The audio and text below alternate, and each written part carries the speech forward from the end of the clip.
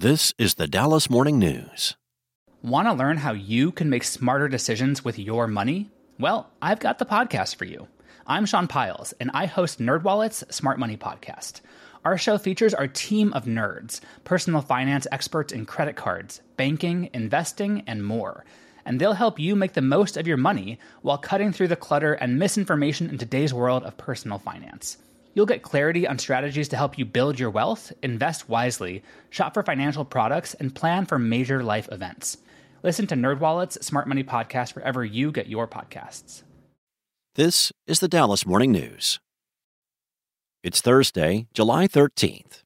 It will be another hot one in Dallas today, with the temperature peaking at 104 degrees under sunny skies. The low tonight will be 81. The Dallas area is under an excessive heat warning until 9 p.m. tonight. Here are today's headlines. The Electric Reliability Council of Texas, or ERCOT, said it is equipped to deal with soaring demand amid this week's unrelenting heat. ERCOT, which provides electricity to more than 25 million customers, accounts for 90% of the state's electrical load. The grid has come under scrutiny the past few years, especially after the deadly February 2021 winter storm that left millions without power.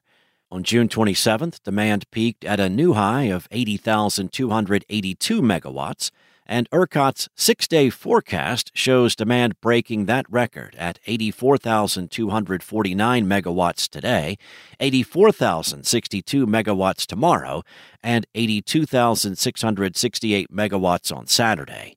Wednesday's electricity demand hit record-breaking levels at 80,408 megawatts as of 3:30 p.m., according to ERCOT's real-time supply and demand chart.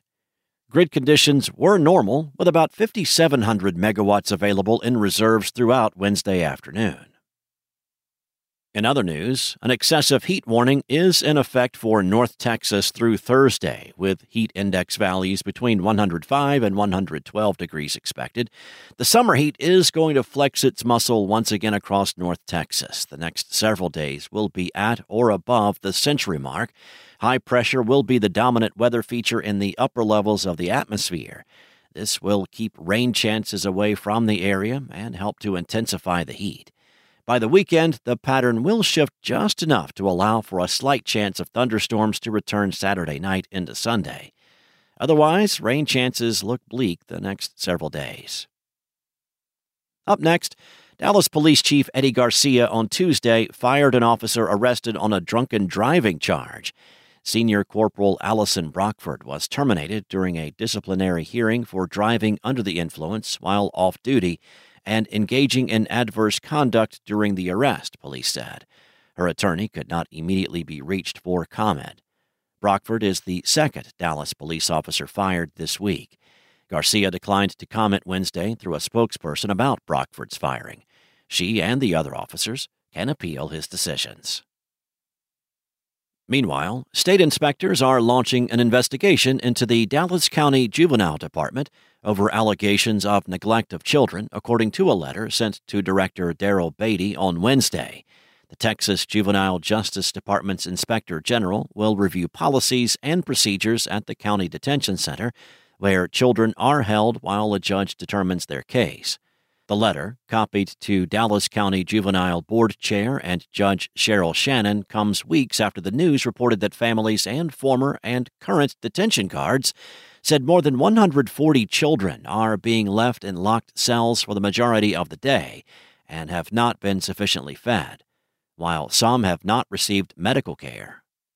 Shannon said the board has consistently maintained that the state is the proper authority to review the issues raised, and she called for an early state audit.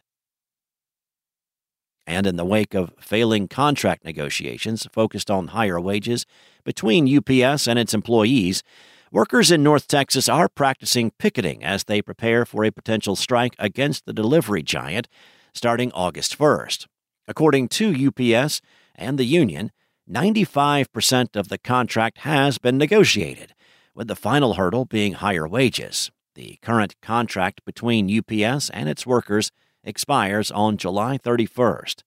If a contract is not settled by then, The union said its members would go on strike as long as necessary. According to the company, UPS handles 24.3 million packages a day, totaling $6.2 billion a year.